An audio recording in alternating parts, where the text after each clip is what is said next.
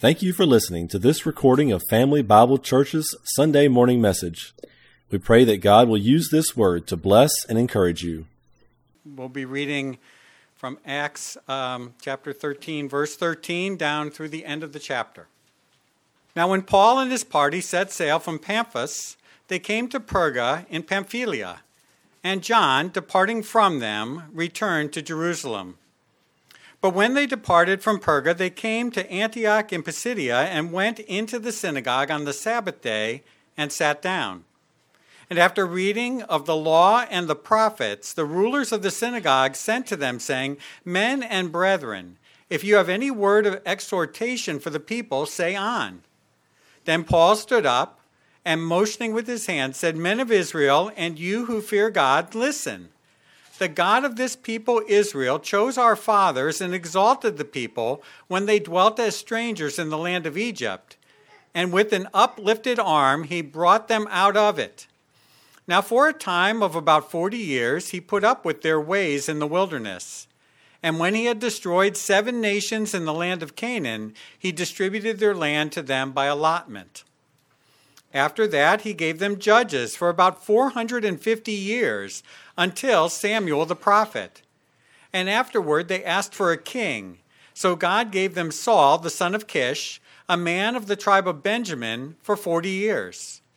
And when he had removed him, he raised up for them David as king, to whom also he gave testimony and said, I have found David the son of Jesse, a man after my own heart, who will do all my will. From this man's seed, according to the promise, God raised up for Israel a Savior, Jesus. After John had first preached, before his coming, the baptism of repentance to all the people of Israel. And as John was finishing his course, he said, Who do you think I am? I am not he. But behold, there comes one after me, the sandals of whose feet I am not worthy to loose. Men and brethren, sons of the family of Abraham, and those among you who fear God, to you the word of this salvation has been sent.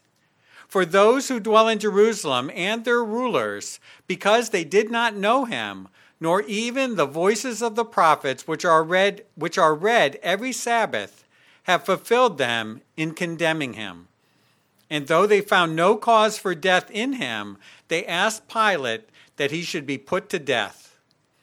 Now, when they had fulfilled all that was written concerning him, they took him down from the tree and laid him in a tomb.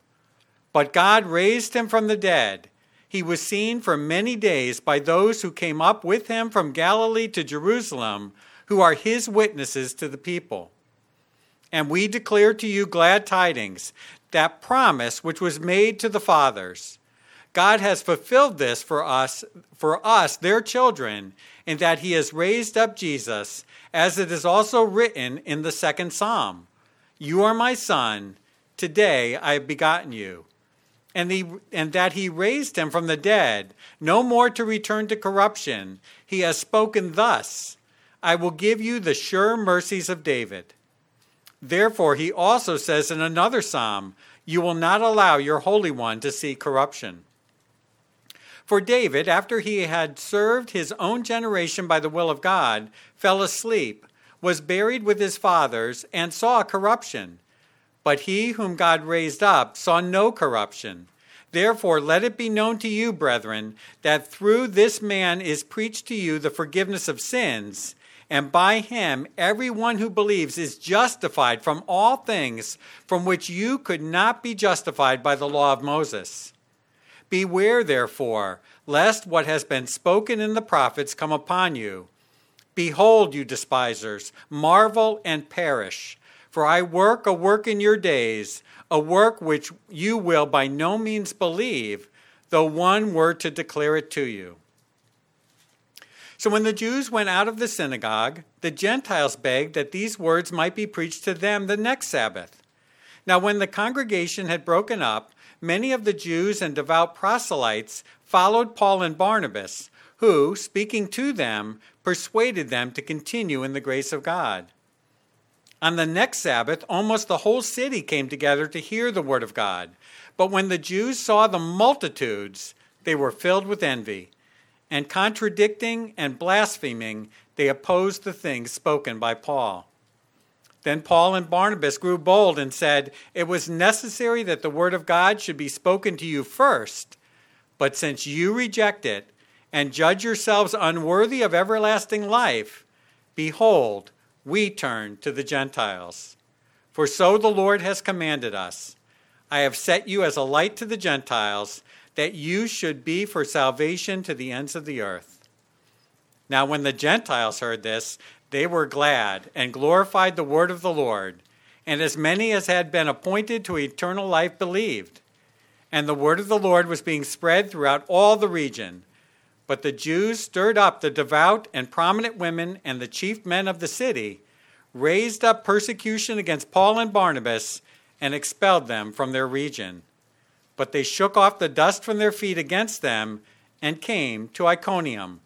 And the disciples were filled with joy and with the Holy Spirit. And may the Lord add his blessing to the reading from his word this morning. You may be seated. Okay, in our study of the book of Acts, we have been clearly seeing how God has been laying out his plan from the beginning, where Jesus told the apostles to wait until they were empowered by the Holy Spirit. They would be witnesses, and we've seen how, indeed, God has done that. And specifically, who was the apostle, if you remember, who was the apostle that God specifically worked it out that they would be a witness in Jerusalem and all Judea, Samaria, and then to the uttermost part of the world? Who is it? It's going to be important in a few weeks when we get to Acts 15. Was it Paul? Peter. Good, thank you. Peter, okay? That's right. It's Peter, okay, one that Jesus said that he would build his church, okay? And so Peter is the one who is officially giving the testimony, if you would, that the gospel is being sent out.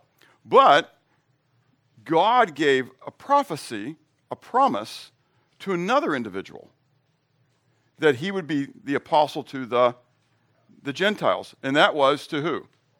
Nope, it wasn't to Paul. Who was it to? Saul. Good job. Okay. It's important because last week we saw him become Paul, but he was Saul of Tarsus, right? He was the persecutor of the church, where Jesus then comes, right? And he calls him and he transforms him. And while he's at Damascus, he gives him the promise while he is Saul. Okay? A little detail.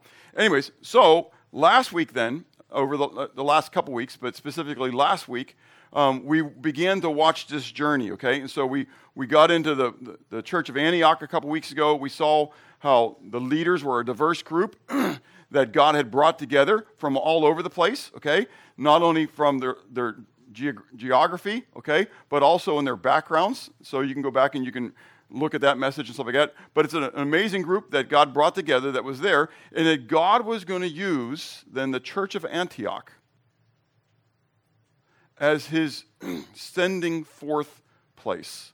So as we saw Jerusalem being used as the initiation place, where the gospel is going to go out from Jerusalem to Jerusalem and all Judea and Samaria and the uttermost part of the world, right?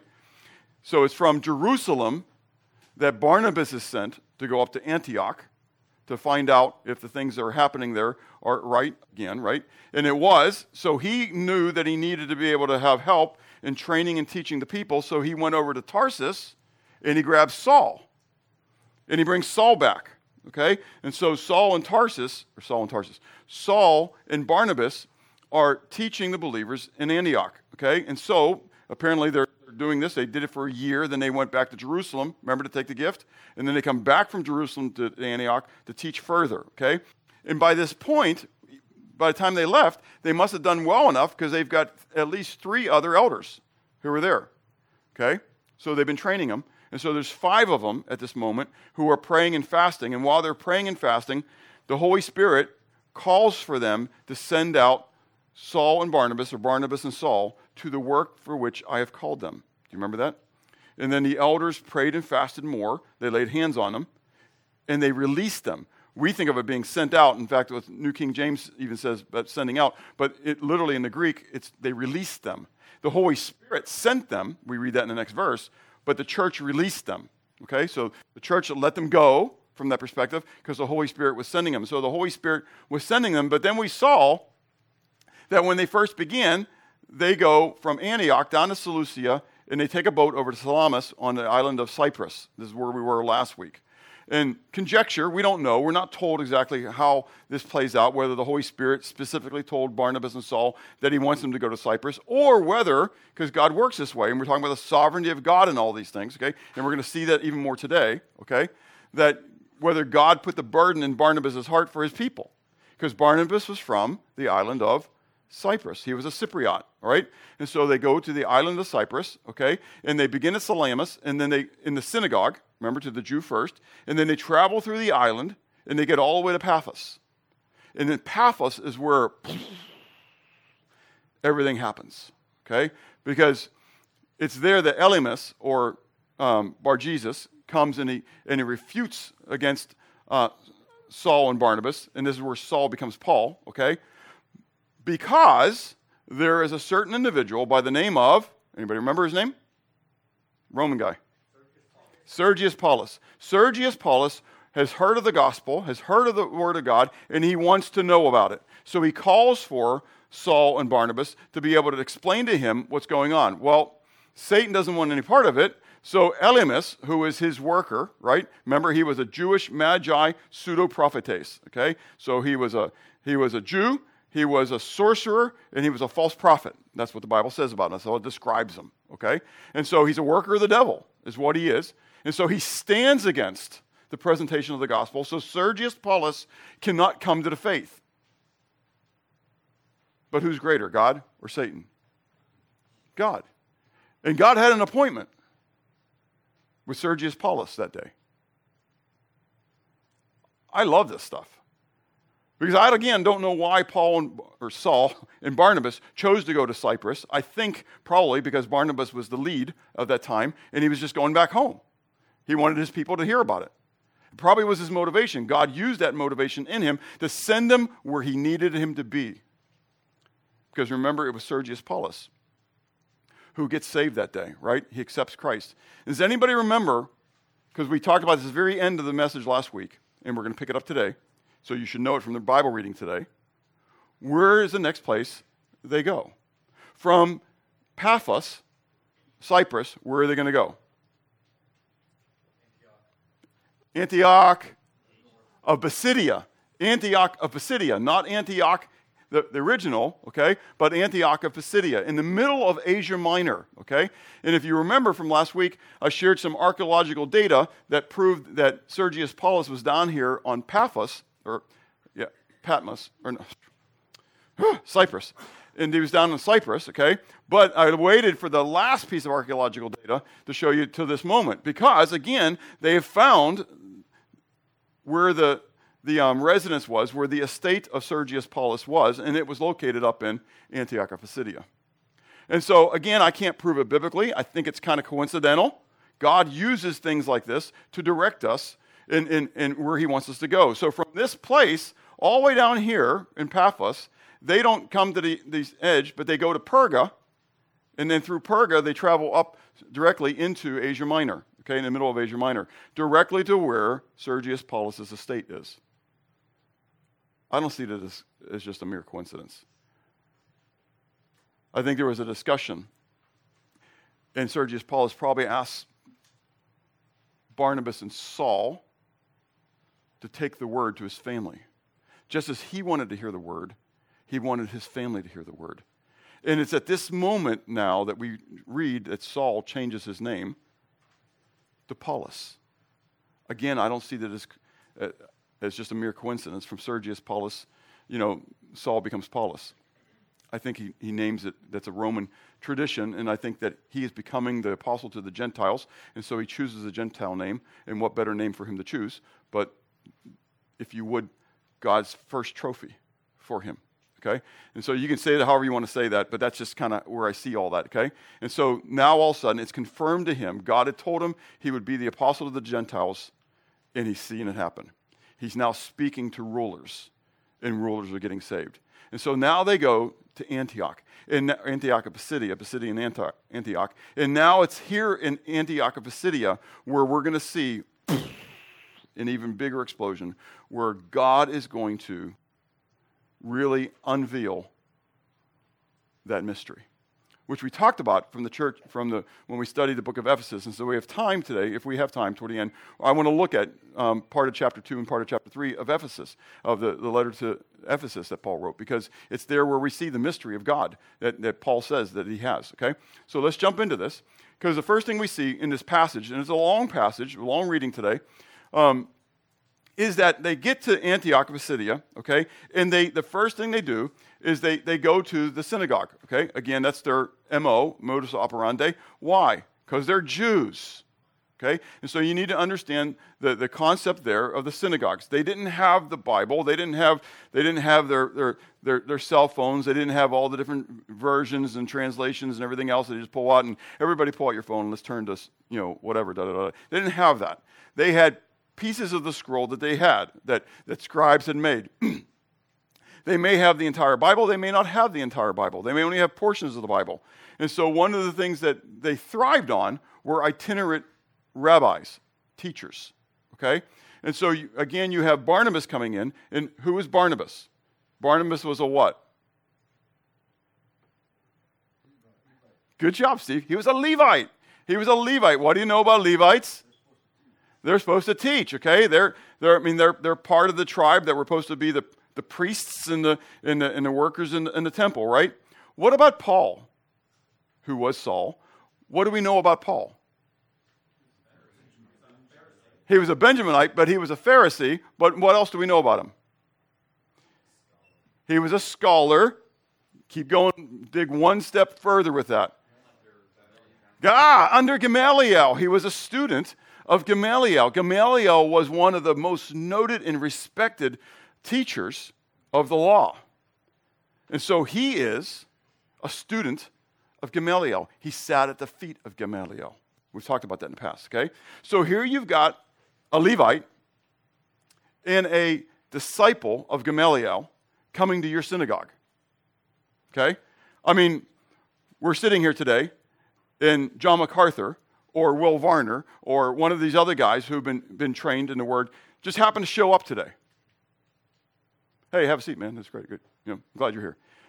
In those days, that's not how it would happen. Rather, they would say, hey, we have Rabbi so-and-so here today.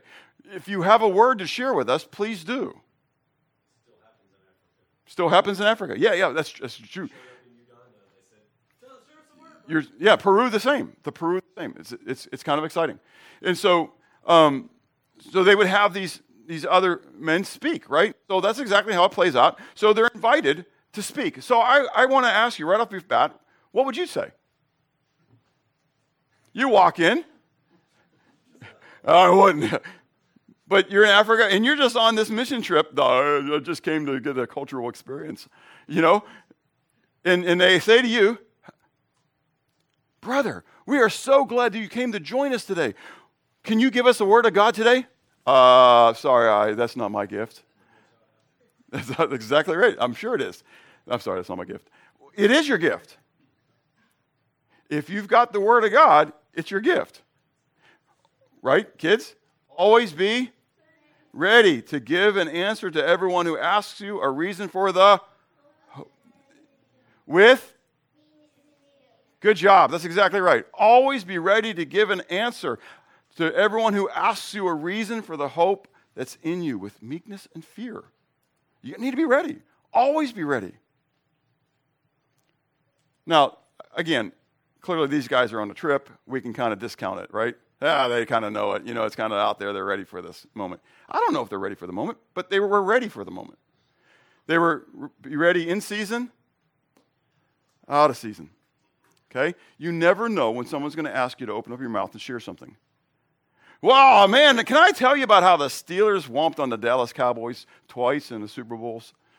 I did that for Rodney's sake. Anyways, so he's out of here. But think about it. What are we going to share? Are we going to talk about sports? Are we going to talk about the trip? Wow, our trip was really rough. But, we made it straight. And nobody got, seasick and this kind of stuff. No, they had an opportunity to speak. And so they opened up their mouth and they shared the gospel. Now, it's important because, again, these people were godly people, quote unquote. Okay, we're going to put it in parentheses, godly. They were Jewish people. They're coming to synagogue, right, to worship God. So we're going to say that at least they're God-focused from that perspective, yeah? Okay? And so they shouldn't be anti anything I'm going to get ready to tell them, because I'm going to start giving them a history of Israel.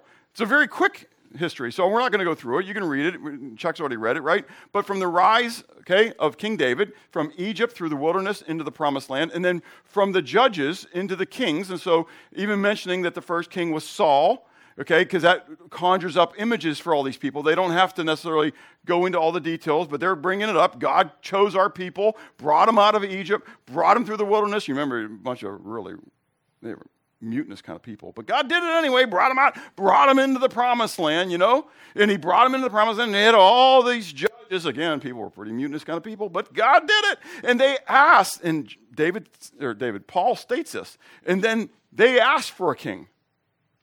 Remember, that was disobedience. So he's reminding them of their disobedience here a little bit. You know, just kind of gently, kind of, you know, that you asked for the king, you know. And so God gave him a king. God gave him Saul. But then God determined that he was going to give him a king who was after his own heart.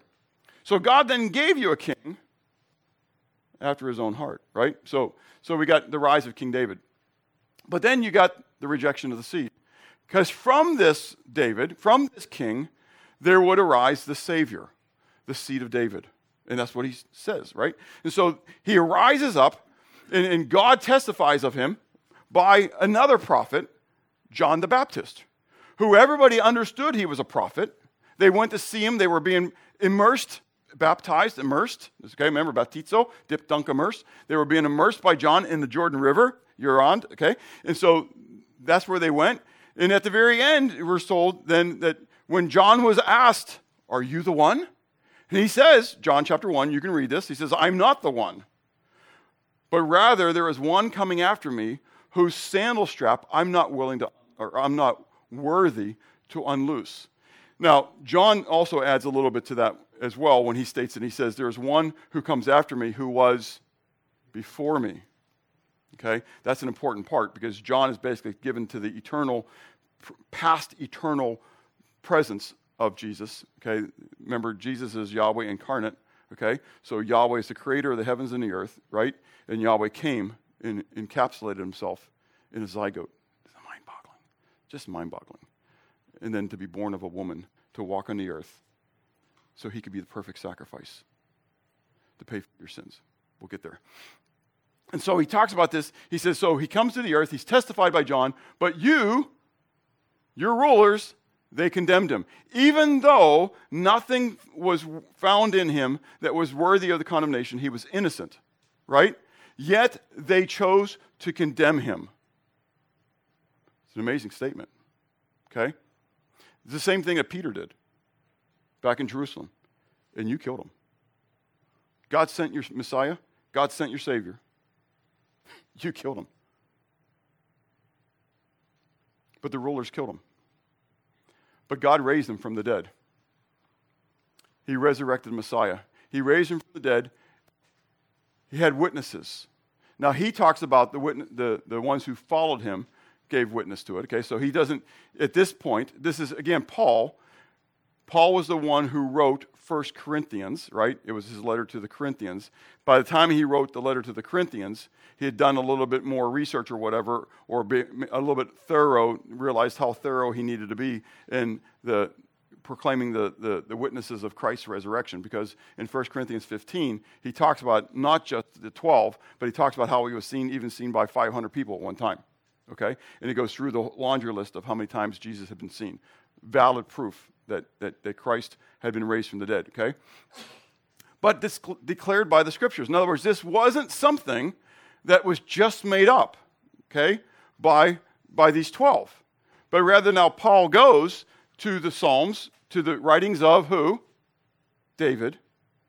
Okay? So you guys love David. David declared this. David said, "You will not allow your Holy One to see corruption." But David what? He died. And you can go find his tomb, you can go find his bones, okay? The reality is that his body suffered corruption. But David was talking about the one who would come after him, Messiah would come after him. It's really kind of fun. I was telling you in Testimony Time how I'm in the Psalms, and there's one that was written by Solomon as well, and he's talking about the Son, and it's a messianic psalm. It's really kind of cool as you read through it. Anyways, I just want to encourage you, read the Word, read the Word, read the Word, read the Word. Every day, read the Word. It's just so much truth. It's so exciting. Anyways, and so there's all these Psalms, and then he goes to Isaiah and quotes from Isaiah as well, okay? We're showing that, look, this is something that was declared ahead of time, that Messiah would come, he would be cut off, but that he would be raised from the dead. This is a mystery that God has been revealing. This is really kind of fun. Things that you all missed. Not you all, but Paul's talking, right? You all missed it. It was in the Word. It was there for us. And now it's kind of cool that Paul's saying all this, because Paul what? He persecuted the church. Good job, Rodney. Which means he what? He missed it too. He's speaking from experience. You get it? He sat at the feet of Gamaliel, one of the most noted teachers. Gamaliel missed it. That's exactly right. How cool is it? So, intellect doesn't always equate with wisdom and knowledge.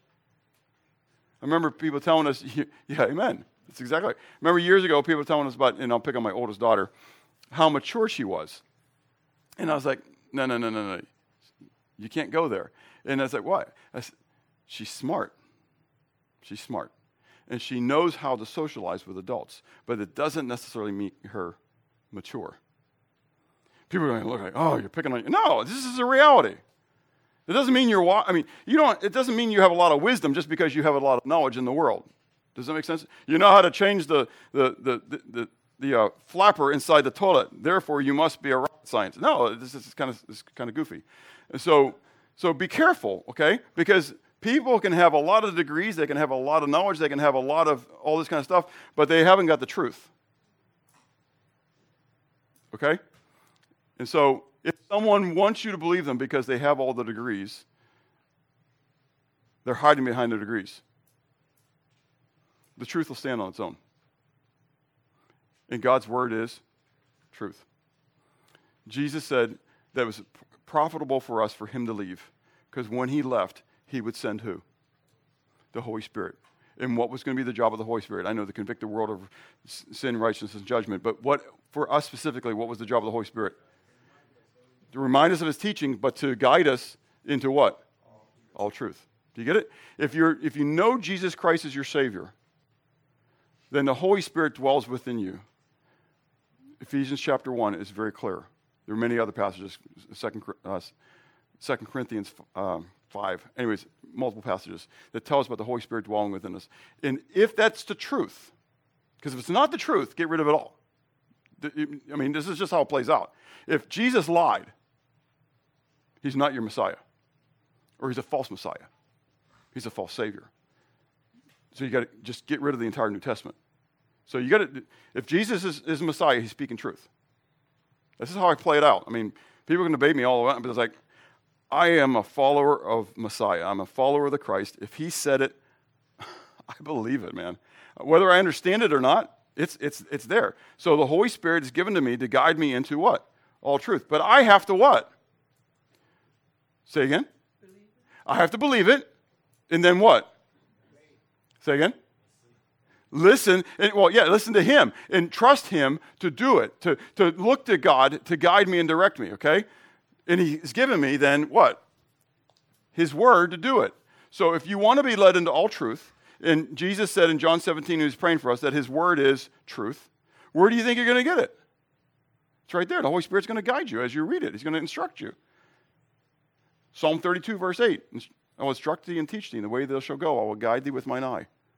I mean, do you believe that it's true? I think it's true. Okay? David, throughout Psalm 119, I think it was David. I know you don't think it was David, but it's okay. I think it's David.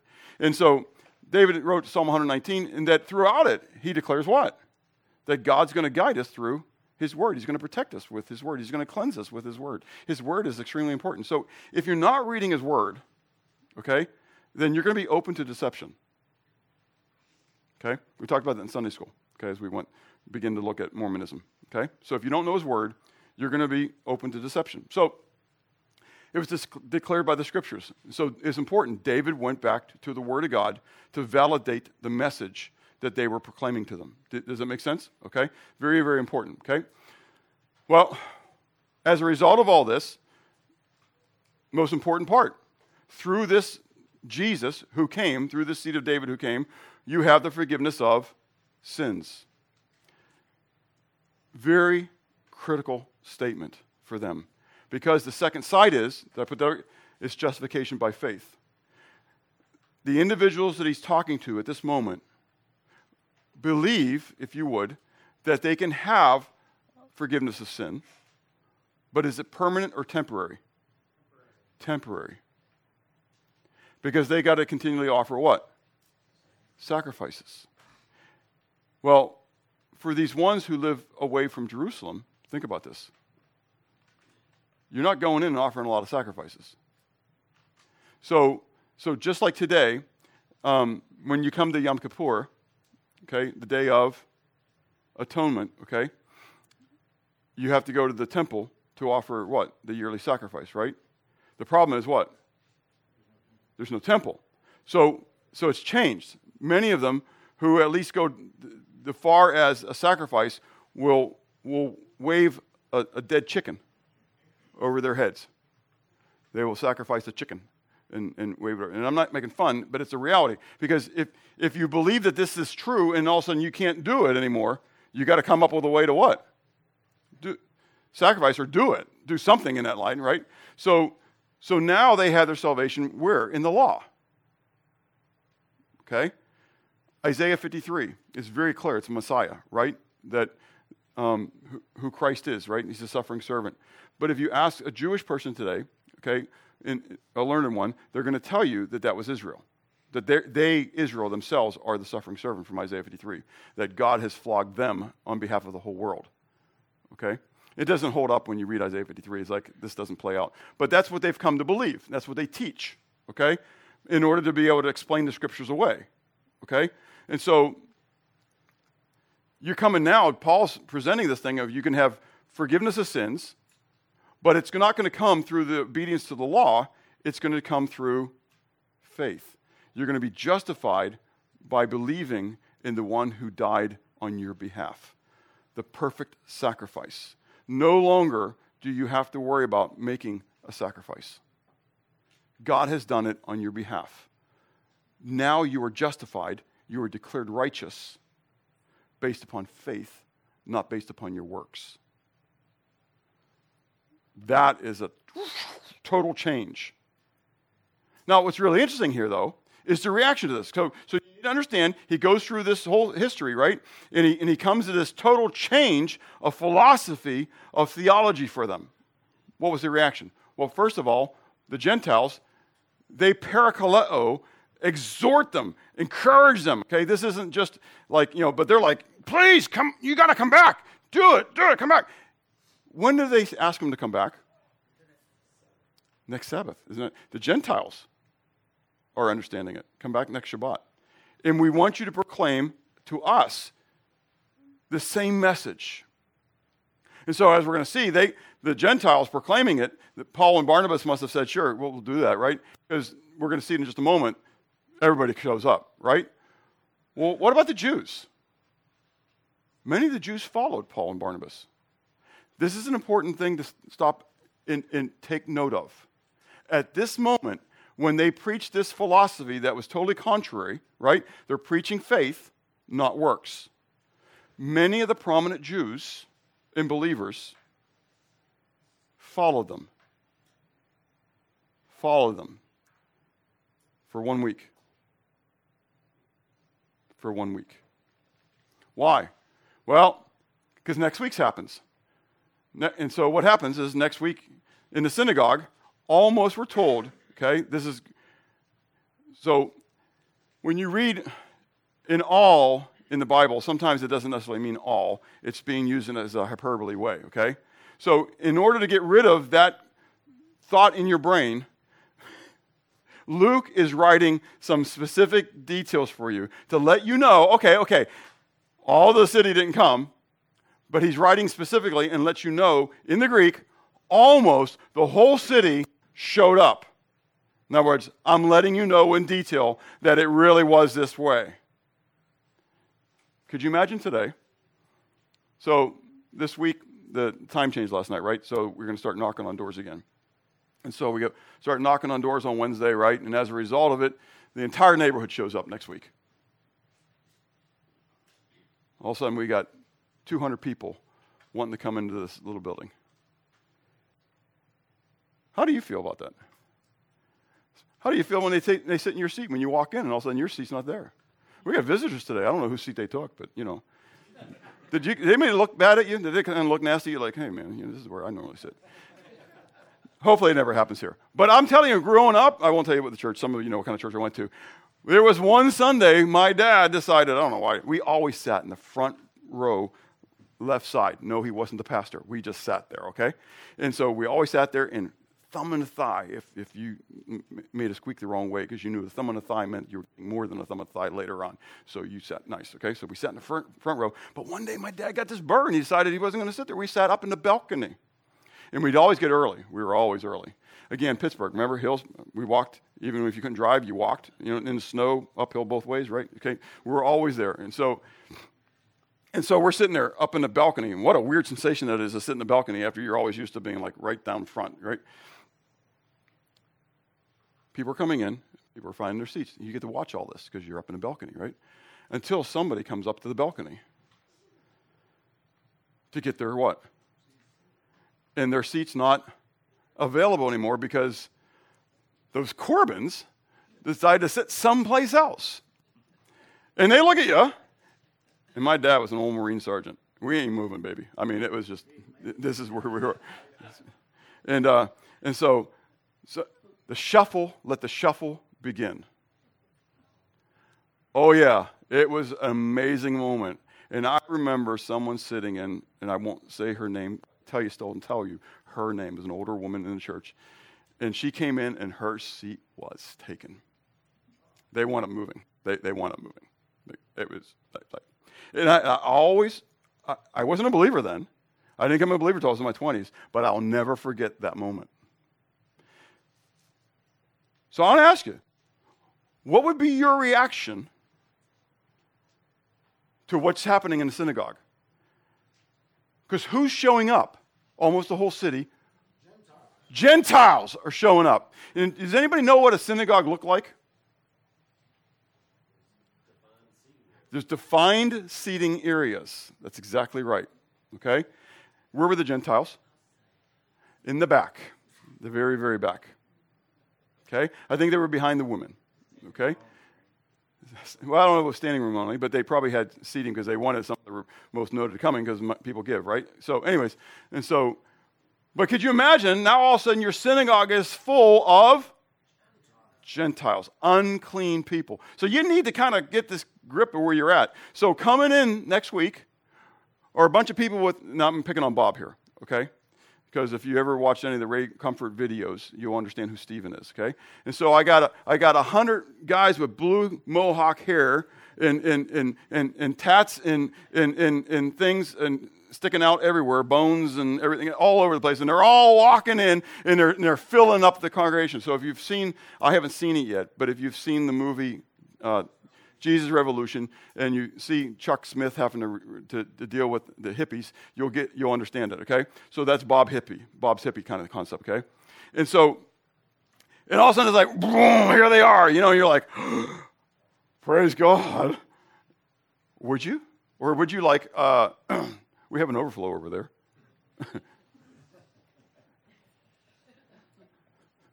You know you can watch this on Zoom. We'll send you the link. I mean, you get it? I mean, and so these Jews are now very uncomfortable. It was one thing when the message was to us, and we're being exalted. Does that make sense? It's another thing when now all of a sudden we start being outnumbered. And you may start to have to change the way you operate. Well, they become indignant. We're told that they have this envy. It's the word zelos in the Greek, and it means zeal or jealousy, Okay, it depends on whether it's a negative or a positive. Okay, so you just have this fervor, if you would. In this moment, it's an indignation. Okay, they have this fervent anger that's going on at the situation. Why? Because of their pride. Okay, they were the Jews. They were the people. So, what are you doing bringing all these other ones in? No, this is only to us, and they got to come through us to get this. But remember, Paul said last week, it's not what? Through the law. Not last week to us, but last week for them in the synagogue, right? He had just told them it's not through the law, but it's by faith, justification by faith, right? And that sounded good until all of a sudden you realize that meant that all these Gentiles are going to come and they don't have to what? Keep the law. Oh, I don't know if I like this one anymore. Okay? And so they got discrimination against the Gentiles. Again, their pride comes up because they think they're better than the Gentiles. But then look what their actions are. Now they fight against it. And we're told, even to the point of blaspheme. When you are prideful and upset, and you begin to act out of your flesh, yeah, that's exactly right. You know where it goes. It always leads. Sin leads to sin, right? Does anybody know, hot topic, what is the unpardonable sin? Say again? Blasphemy what? Against the Holy Spirit. Now, it's important because Jesus said, you can blaspheme me and still be forgiven you. But if you blaspheme the Holy Spirit, there is no forgiveness for you. Well, what is it? Well, again, that goes back to the ministry of the Holy Spirit, right? Who is it that convicts you of sin, righteousness, and judgment? The Holy Spirit. So if you blaspheme, if you ignore, if you reject, if you quench the work of the Holy Spirit in your life, what forgiveness is there? There is none. Jesus died, 1 John 2, right, says that he is the propitiation not for our sins only, but also for the sins of the whole world. So he dies for the whole world, but you have to make the decision. You have to believe. But if you quench the working of the Holy Spirit and you blaspheme against him, there is no hope for you. Well, these guys get to the place where they're blaspheming. All because Paul's teaching them something different than what they always believed. Now again, you got to know the word, because Paul could have been, this is straight, put yourself back in the day, Paul could have been a what? A false prophet. Okay? And so he could have been. He and Barnabas could have been leading people astray. Okay? So they needed to know the word. That's why it was important when they went to the word and they proclaimed what the word said. And so these people, we're going to talk about the Bereans coming up, okay? And the Bereans are more noble in that they search the scriptures daily to find out whether things were true. These guys didn't. They reacted. And they began to fight against it. And they blaspheme it, okay? So, Paul now begins with this revelation of the mystery. And we're probably not going to have time to go to Ephesians, but we'll mention it. But the first part of it is the denouncement of the Jews. Since they start fighting against it, listen to what Paul says. It's very important, okay? Because we're going to talk about the appointment of the Gentiles in a moment, okay? And there is a balance in Scripture between free will and election. I believe them both. I don't know how they come together. I don't really care. To me, it goes back further to the balance between the foreknowledge of God and the predestination of God. How does the foreknowledge and predestination come together? I don't know. I know they're both true topics in God's Word, but God hasn't chosen to reveal to us the fine line between the two. Okay? But Paul says to him, you have rejected it, and you have judged yourselves unworthy of everlasting life. Okay? You've done this. You've made a choice. Okay? Foreknowledge, predestined. You can play it out either way you want to. The actual wording, to me, is that they made a choice. Okay? You rejected it. And you found yourself, you judged yourself unworthy. You made a decision. Okay? God didn't decide this for you. You chose this for you. But the other side of it is going to come right off the bat, okay? Because the appointment of the Gentiles, okay? That in as many as the Gentiles who were appointed to believe came, okay? And so the word tasso and so ladies in Ephesians 5, you're told to submit unto your husbands as unto the Lord, right? The word is hupotasso. Hupotasso. And so hupo means under, tasso, authority. Okay? Appointment. So your husband has been appointed to be the head of your house. And you are to bring yourself under the appointment, under the authority then of your husband. Not hupokuo, like the children are told to obey their parents in the Lord, right? That's hupokuo, under the hearing of. You heard it, you did it. Okay, that's your military, you're in the basic training, right? First, drill sergeant says jump, you say, while you're jumping, okay? Like you can change the height, you're going to jump while you're jumping, but you're going to jump and you're going to be at the same time, you're going to say, how high? Because it's not a question of whether you're going to do it, it's a question of how ardently are you going to do it, okay? So for the wife, it's hupotasso. Well, this is the word tasso. It means appointment, okay? And so I've got some of the verses on your sermon note sheets that you can look at, how it talks about it, okay? And so it's an appointment which comes from outside of you. You didn't give yourself the appointment. You were appointed to something, okay? So this clearly refers to God doing a specific work, okay? I refer to this area as God's appointment book, okay? From the beginning, God has had his determination of what was going to happen throughout the world. There have been appointments. It didn't take God by surprise when man became so wicked and he had to destroy the earth by a flood. When every thought of man was only wicked continually. He already knew it was going to happen. How do I know all that? Well, Ephesians chapter 1 is very clear.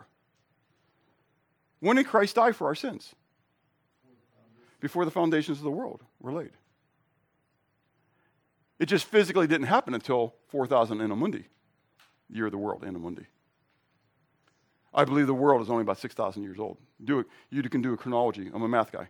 I love math, right? So you can do a chronology of the Bible, and you'll find out, okay?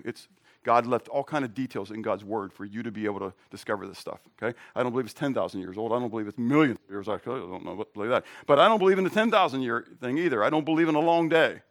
A yom is a yom is a yom. It's a 24-hour day, and yes, it can be used otherwise, but it always defines itself literally as it was in the beginning. And God has a plan and a purpose and an appointment book, a schedule book of how things are going to play out. And Christ came in the fullness of time, Galatians chapter 4, right? When not another second could fit in the hourglass of time, Christ came because it was according to God's appointment book, right? Just as his return is going to happen according to the specific time. No man knows the day or the hour but my Father only, which means what? No, there's a day and an hour. There is a day and an hour. God knows it. Now, again, mathematically, I have my little inklings of concepts and stuff like that, and I've gone on record since the 90s of saying I think I'm living in the days of Christ's return, okay? And so I'm not going to set a date. I'm not going to set a year. If you talk to me, we might talk and kind of josh about this kind of stuff. But the reality is I don't know. How do I know I don't know? Jesus said I don't know. Anybody who's going to set you a day, they don't know. They're going to say, oh, I got a special word. I mean, there's a guy now who's got, one Hebrew word and everything, whatever. It's just, he doesn't know. Well, maybe he might be right. He might be right. But it won't be because he knew. Maybe because he got a lucky guess. Make sense? You get enough people playing Betsy Bingo type thing, and the cow's going to drop its pucky in somebody's spot because somebody got the right spot. You get where I'm going? Okay? So when's the baby going to be born? You get enough people putting money on a day, somebody's going to be right. But it's not because they what? They didn't know. Okay? So God has this appointment book. And it's going to happen as he puts it out. Well, clearly, this isn't the word for election. This isn't the word for predestination, pro-orizo. It's not that word. This is literally the word for being appointed. There were these individuals. Now, does that lend into the concept of election? 100% it does in my brain. But again, in my brain, there's a possibility that election isn't for every single individual believer, but that there were specific people who were chosen, like John the Baptist, Jeremiah, who were specifically chosen to be their individual. Make sense? And then others come based upon the free will. Again, that's God's purview, not mine. I'm not going to sit here and make a theology and pummel it down, okay? All I know is that I got Jews who seem to be making a decision, but then I got Gentiles who are what?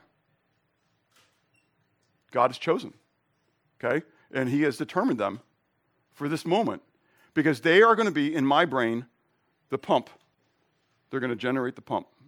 So God brought the word of God, and they believed, as it was appointed for them to do. Now, you can struggle with that all you want.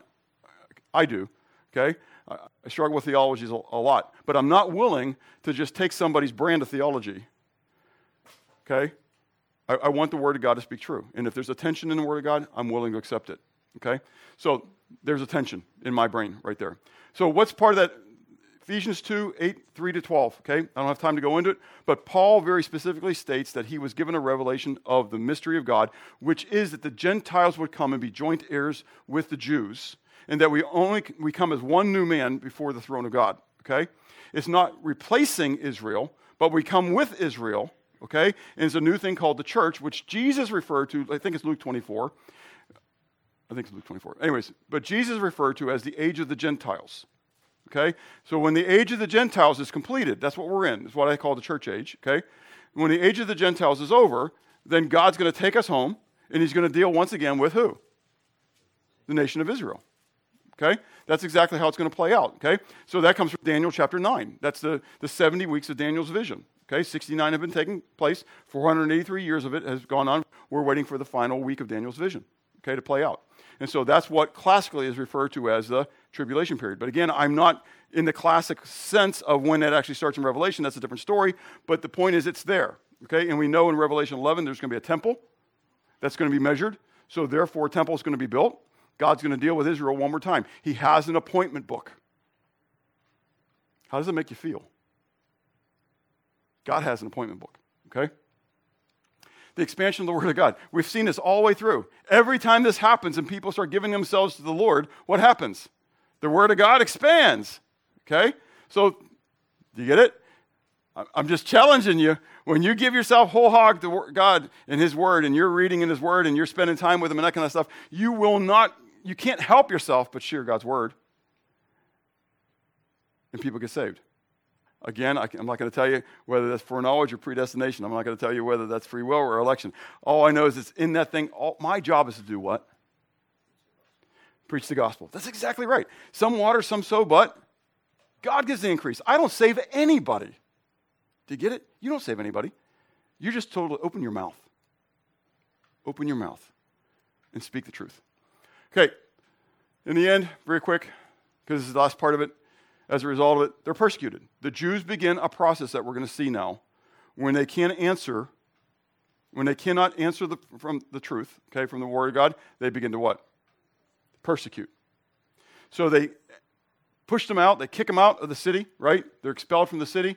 But at the same time, Paul and Barnabas do what? I love it. They shake the dust off. It's a Jewish thing. Jesus told his apostles to do it, right? Shake the dust off your feet. Basically, it means judgment comes upon you. You're not worthy of me, even to be walking there anymore. It's an amazing thing to think about, okay? But we're told that in the midst of all that, the believers rejoiced. And so now they go to Iconium, and that's where we're going to pick it up next week, where they go to Iconium and Lystra and Derbe, and a lot of exciting things happen there, okay? But from this point, God is opening up the gospel to the Gentiles. And if you're like me today, you're one of those. I'm fully excited that God chose to open up the gospel to the Gentiles. That's why I'm here today.